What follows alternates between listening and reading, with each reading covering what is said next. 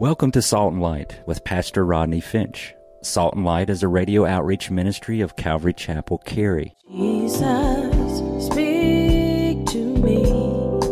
Open your word and reveal your heart to me. Salt and Light is a series of verse-by-verse studies through the Bible, focusing on its practical application to our everyday lives. Salt and Light is recorded live at Calvary Chapel, Cary in Apex, North Carolina.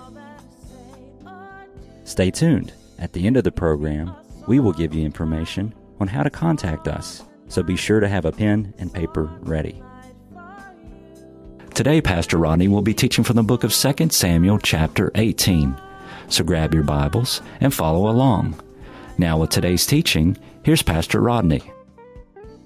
Absalom, in his lifetime, set up a pillar for himself, which is in the king's valley, because he didn't have a son to keep his name. He called the pillar Absalom's monument. Now, when we go to Israel, I don't think we've actually ever stopped there, but we actually circle around there. Absalom's monument is still today in the Kidron Valley. And if you've been to Israel with us, you know we kind of circle around the Kidron Valley. We're up on the Temple Mount and up on the Mount of Olives. But Absalom's monument is in the middle of the Kidron Valley. You can see it. And when we go there, I might make a point to point it out to you. Absalom says, I have no son to keep my name in remembrance. Now, chapter 14, if you're taking notes, saints, chapter 14, verse 27, tells us that Absalom had 3 sons and 1 daughter. And it's possible that Absalom's children were killed in the battle. The Bible tells us before Absalom was killed, he set up a monument for himself. Now listen, the world is full of monuments. Monuments of human pride, the Tower of Babel. Monuments of human wickedness, Sodom and Gomorrah. Monuments of human obstinacy and stubbornness, like the Temple of the Jews. Monuments of the great, the gifted, and the good. 1 Samuel 15:12, Saul set up a monument. Monuments are erected to remember someone or something. People are erecting monuments every day. Monuments to your success in business. Monuments to building an empire. Monuments to how gifted you are, maybe in some sport. Monuments to your 401k plan. All kinds of monuments. But what about the greatest monument? The greatest monument that you can set up is to erect a testimony for your family. A testimony for your children.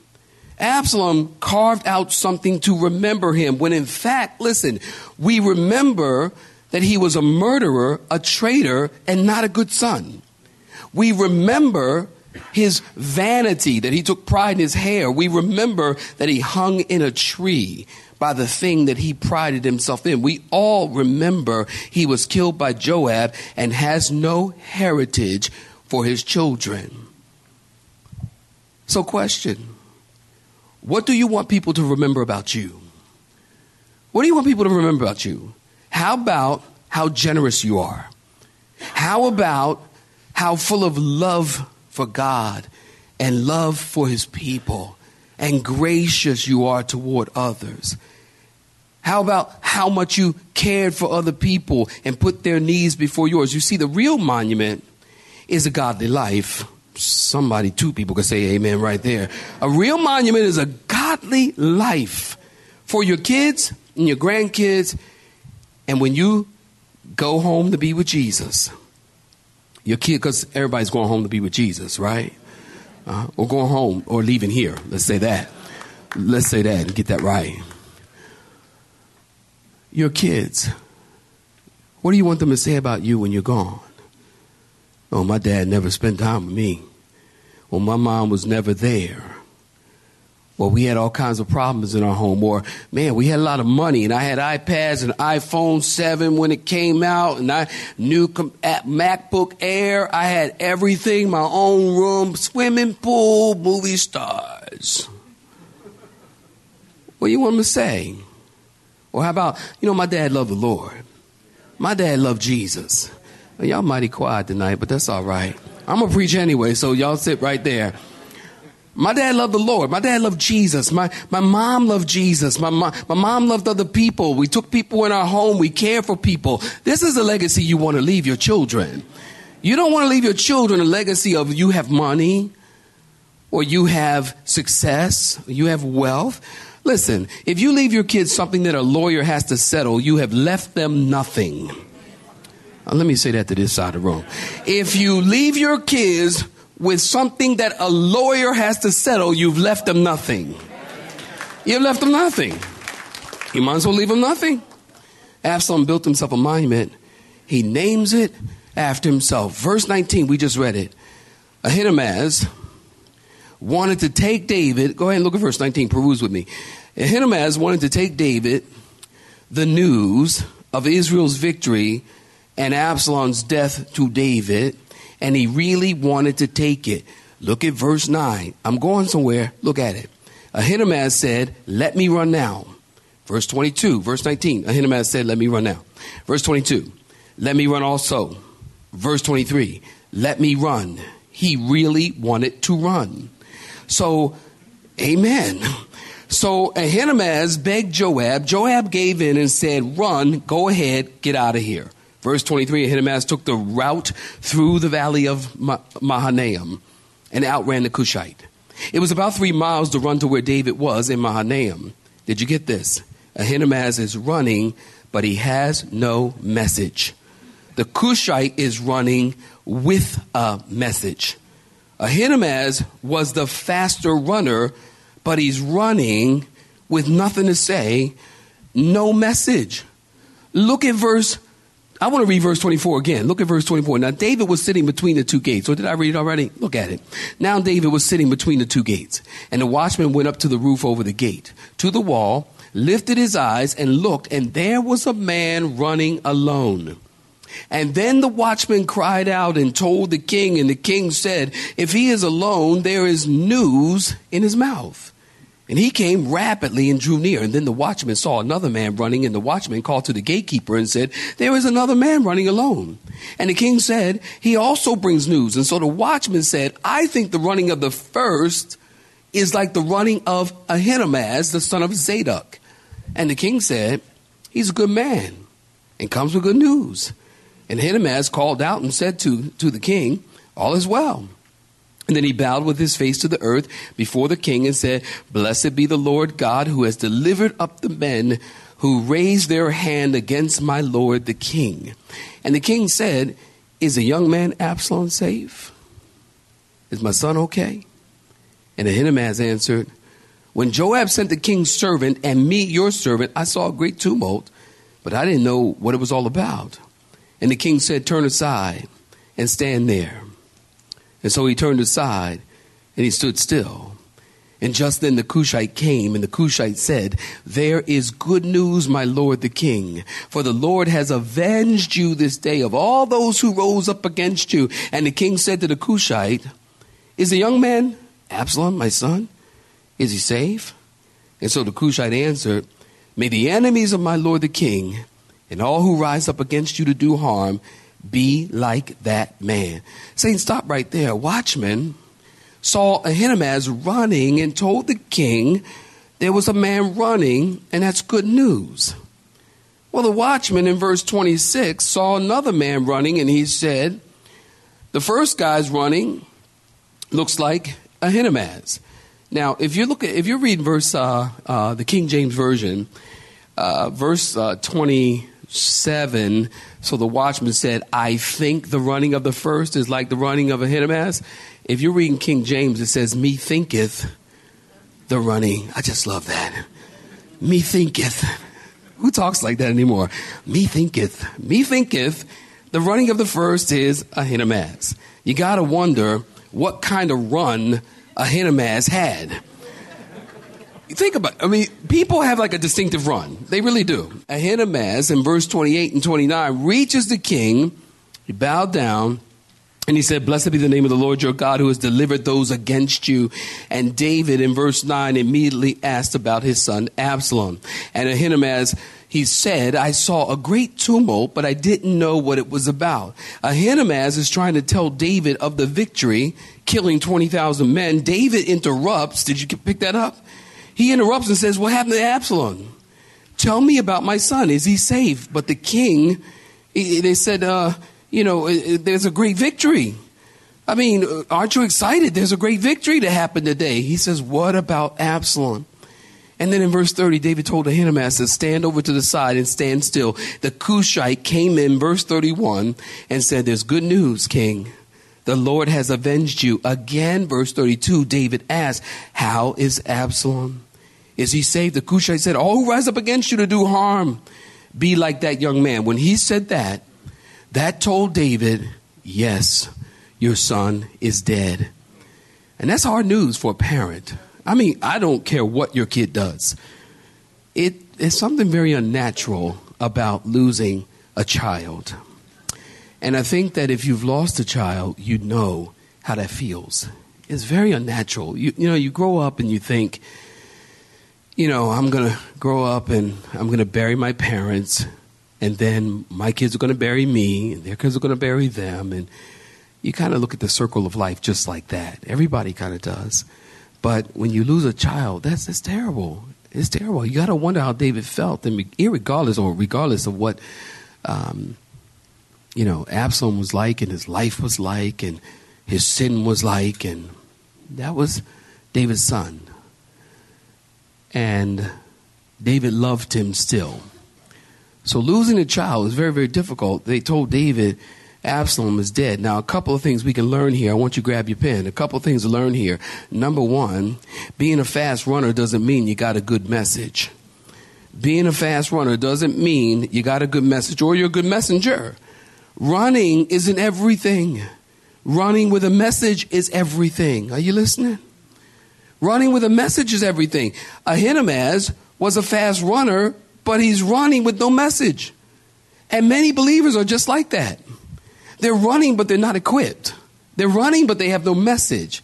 They're ready to serve and they're zealous, but they don't have a message.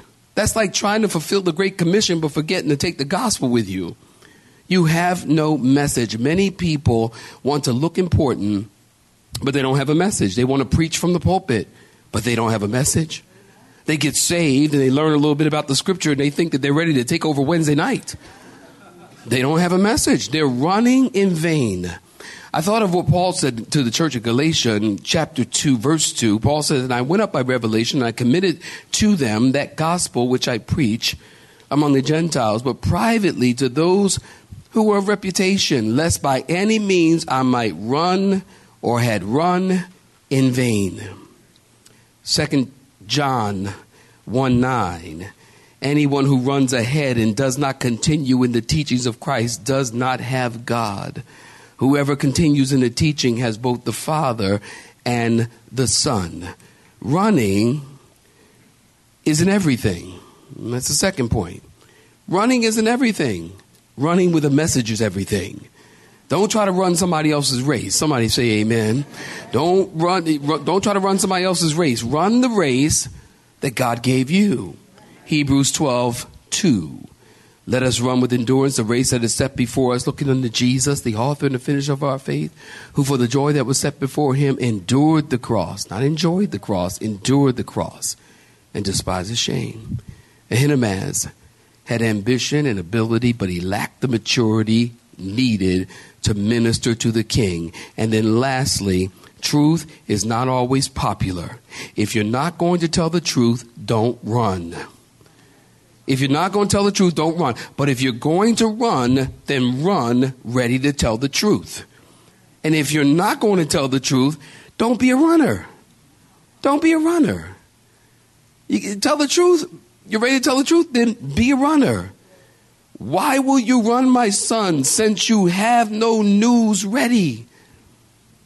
Don't go talking to people when you don't have news ready. And then you're not ready to tell the truth, then don't run. Notice in verse 33, we come in for Landy, look at verse 33. Then the king was deeply moved. And he went up to the chamber over the gate, and he did what, saints? Wept. And as he went, he said, "Oh, my son Absalom, my son Absalom, if only I had died in your place. Oh, Absalom, my son, my son." The king is deeply moved. The idea of deeply moved in Hebrew implies violent trembling of the body. So he hears that Absalom is dead, and he is violently weeping and shaking. And I don't know if you've ever been that upset where you're just shaking inside and you feel sick and you're crying and weeping and, violently shaking, like Jesus on the mountain when he went up and he looked back over Jerusalem and he said, "Jerusalem, Jerusalem, how I would have desired to gather you as a mother hen gathers her chicks, but you were not willing." He was weeping over the city of Jerusalem. That means he was violently shaking. It wasn't like he was dropping a few tears and sniffling like, "I feel sad for you guys." No, it wasn't like that. He was like shoulder shaking, weeping. Well, David is violently trembling in his body. David felt completely undone when he heard the news of Absalom's death, and he went up to the chamber and he wept and he said, "Oh, my son Absalom, my son Absalom, I wish I had died in your place. Oh, Absalom, my son, my son." David's grief, he says, did you notice? 5 times my son. 5 times. He says Absalom's name 3 times. Take note. David's reaction to Absalom's death. David would rather die. It is interesting to note David's reaction to his son's death with Bathsheba. Read your Bible. Bathsheba. He said that I can't come to you. Yes, he said, I will come to you, but you can't come to me. Thank you, Lord. But with Absalom, he's weeping and he's uncontrollable, unconsolable. Why? I think because David is so distraught because he is partly at fault for Absalom's death. Y'all been with me? He's partly at fault. Again, God said the sword shall never, keep that in your mind. The sword shall never, for the rest of Samuel, keep this in your mind. The sword shall never depart from your house. Right? Right? Say it with me. The sword shall never depart from your house. You got to remember that. So this death of Absalom, David is partly responsible for it. Because of the sin with Bathsheba, David's actions have these consequences for the rest of his life. Remember, again, Bathsheba has a baby boy. That baby dies.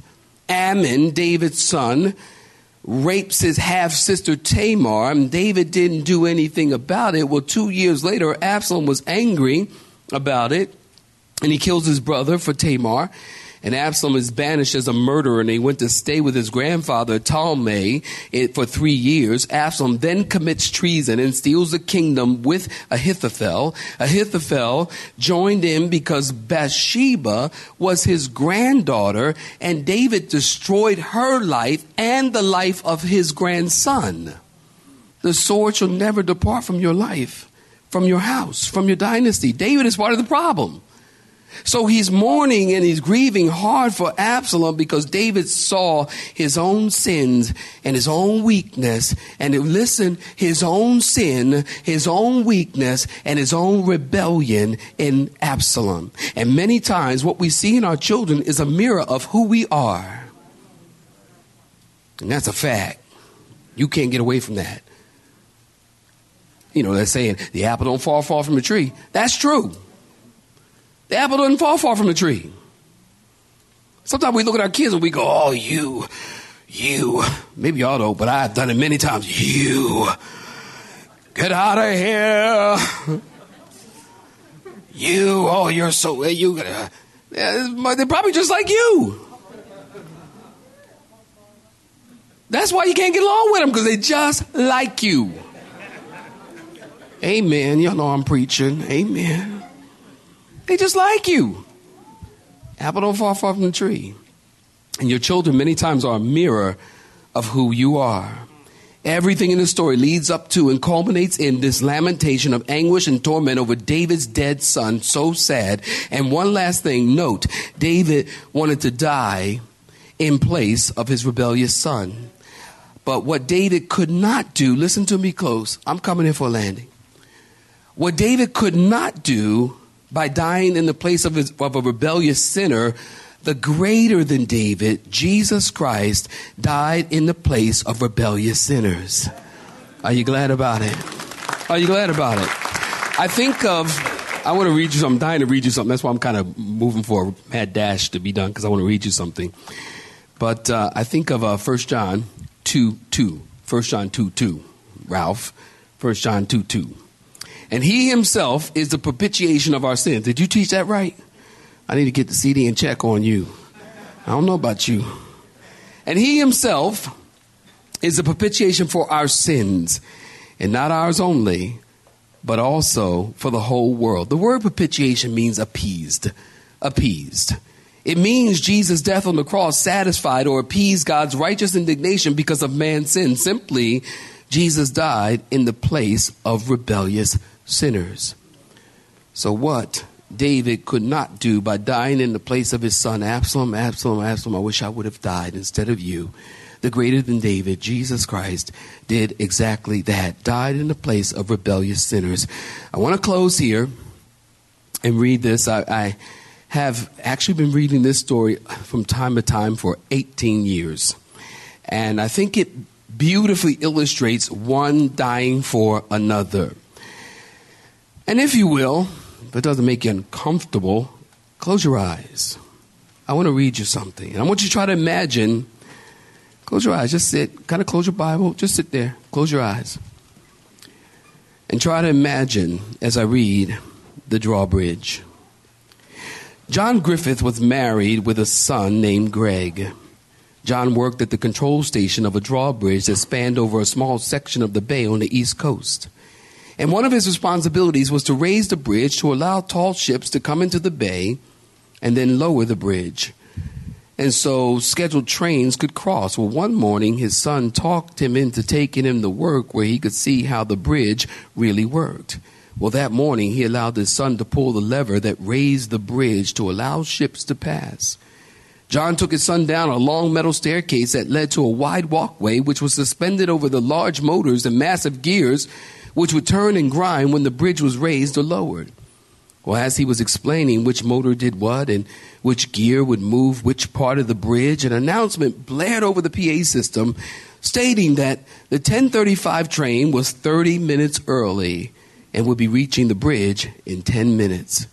John realized that he didn't lower the bridge, and so he had to reach the control station quickly. And so he had Greg, his son, sit and wait for him so he could hurry up and get the bridge lowered.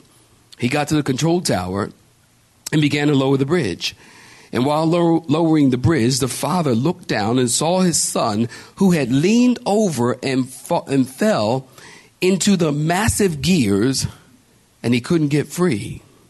Well, at that very moment, 10:35 let out a whistle, loud whistle. There was no time to stop the train. The father began to shake and sweat and realized what he had to do. And so he grabbed the lever and looked down at his son and said, "Forgive me." And he cried out with a broken heart and allowed the bridge to lower on his son and killed him, but saved hundreds of people on the train. Well, as the father sat crying because his son died for many lives, he could see the train and people sitting and talking and laughing and totally unaware of the sacrifice that was just made. The father clenched his fist and said, "What's the matter with you people? Don't you care? Don't you know I've sacrificed my son for you? What's wrong with you people?" No one answered. No one heard. No one even looked. Not one of them seemed to care. And then as suddenly as it had happened, it was over. The train disappeared across the bridge and out over the horizon. Open your eyes. And so, in the cry of David, we actually hear the cry of God for lost people.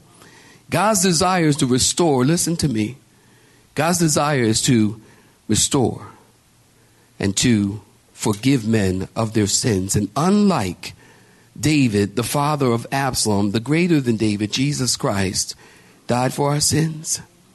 And you should be happy about that, because we're saved. And someday, salvation, the greatest gift, someday we'll all be with Jesus. And that's the goal. The goal is to be with Jesus. Am I right about it, saints? The goal is to be with Jesus. He died for our sins, every single one of us. None righteous, not even one. By the grace of God, we're saved. So, chapter 19. I told you I finished, didn't I? Chapter 19. Amen. I'm surprised I did, actually. Chapter 19, the victory turns into mourning. David continues to mourn for his dead son Absalom. Nobody's happy. Nobody's rejoicing. Next Wednesday night, 2 Samuel chapter 19. We'll get to it. You have been listening to Salt and Light, a radio outreach ministry of Pastor Rodney Finch and Calvary Chapel, Cary, located in Apex, North Carolina. Join Pastor Rodney Monday through Friday at this same time. For information regarding service times, you can contact us at 1-800-293-0923. That's 1-800-293-0923. You may listen to today's broadcast in its entirety by visiting the media library on our website at cccary.org.